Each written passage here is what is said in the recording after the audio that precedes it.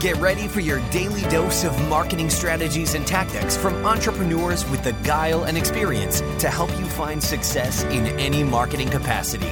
You're listening to Marketing School with your instructors, Neil Patel and Eric Siu.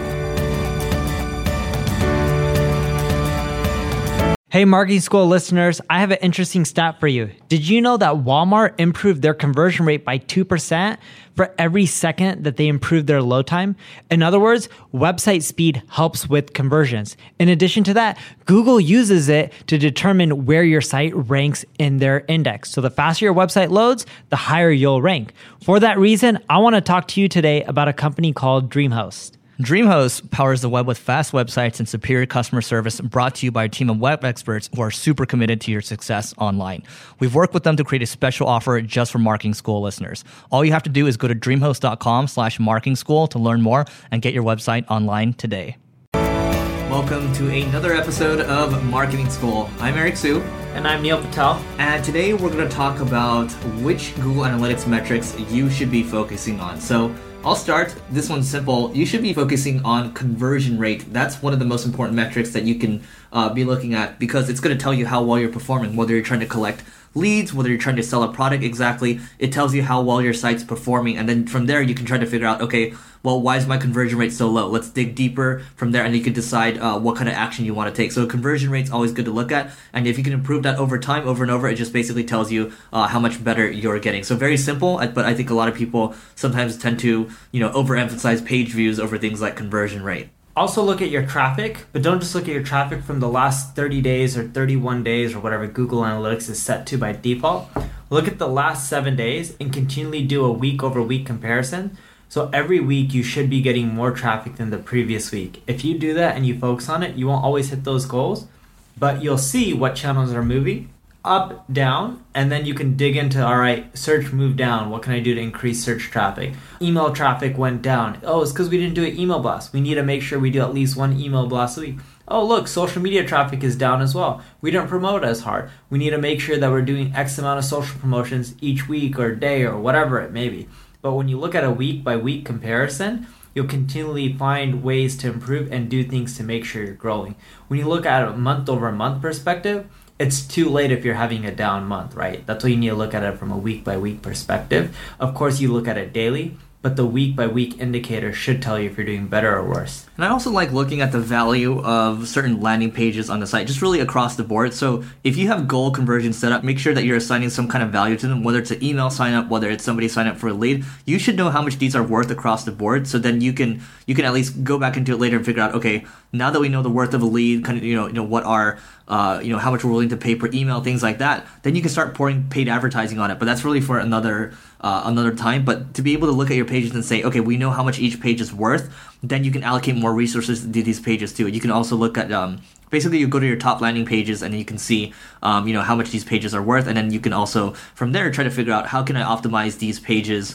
What can I do? Do I need to add more forms to them? Do I need to add more content? Do I need to change them exactly? What can I do to add to the value of these pages? Load up your Google Analytics account, click on audience, then click on behavior, then click on engagement. I talked about this in previous podcast episodes, but you'll see a chart of how long people are staying on your site. From 0 to 10 seconds, 11 to 30, 31 to 60, etc. What you'll notice is that most of your visitor sessions are in the 0 to 10 second range. Now, just think about if you improve the usability, the flow, the content on your website, you can get more of those people from the 0 to 10 second range to stay on your website. So you need to look at that number and make sure that you're continually improving it, so then that way people just aren't coming to your website and bouncing off. Instead, they're sticking around, staying there longer, and eventually becoming customers. Speaking of bouncing off, that's another metric to track, your bounce rate, right? Avinash said, the famous thing that he said before was, basically it says, I came, I puked, and I left, right? This is basically people that come to your website after visiting just one page.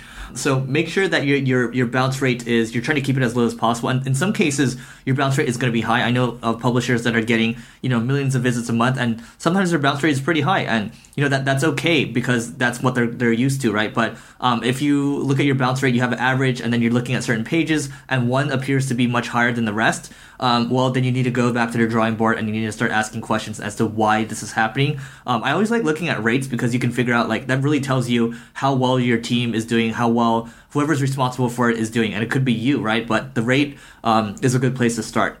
Another report that I like looking at is I go under behavior, site content, all pages. And what that does is lists out your most popular piece of content. You already know your homepage is going to be popular. You probably already know a few other pages that are extremely popular. But you'll find every once in a while that there's a few pages that just grow in popularity. They may just get a ton of social shares or high Google rankings, and they consistently get a lot of visitors, yet you're not doing anything to monetize them. For example, I had a buddy who has a security company, and in his security company, he has an article that breaks down the top free security tools, and in that list, he didn't even mention his own product. That page gets 60,000 visitors a month. So we're like, hey, you need to change this, put your company number one. From there, send them to a lead form and collect more leads. Did it, started collecting more leads, started making more money. If he wasn't looking at the site content report to figure out the most popular pages, he would have never generated those extra leads. I like looking at traffic sources as well. Obviously, you want to see what your top traffic sources are. You know, sometimes it might be organic, sometimes it might be paid, but then you can at least see kind of what's going on. In some cases, you might have a traffic source that is performing. If you look at it a week over week or month over month, if something starts to skyrocket, you can start to ask questions as to why is this happening exactly? From this traffic source, where are they going to?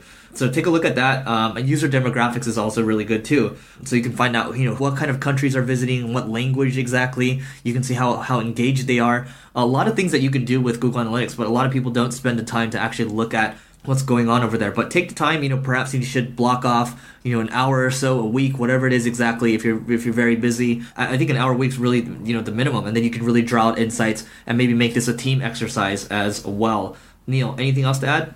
Sure, last but not least, go into under acquisition, then Search Console, and make sure your Google Search Console is connected with your Google Analytics. By doing that, you're going to get insights on the exact keywords that are driving you traffic. I know everyone's like, oh, Google Analytics does not provide it where they don't show you what keywords are driving you traffic. But when you connect Search Console with Analytics, you can then start getting data on keywords. Yeah, that one's huge. I mean, you're able to also see the, you know, how well each page converts organically without having to do some, you know, crazy Excel stuff, you know, export different things from there. So that makes your life a lot easier. So that's it for this episode of Marketing School. We'll see you tomorrow. This session of Marketing School has come to a close. Be sure to subscribe for more daily marketing strategies and tactics to help you find the success you've always dreamed of. And don't forget to rate and review so we can continue to bring you the best daily content possible. We'll see you in class tomorrow, right here on Marketing School.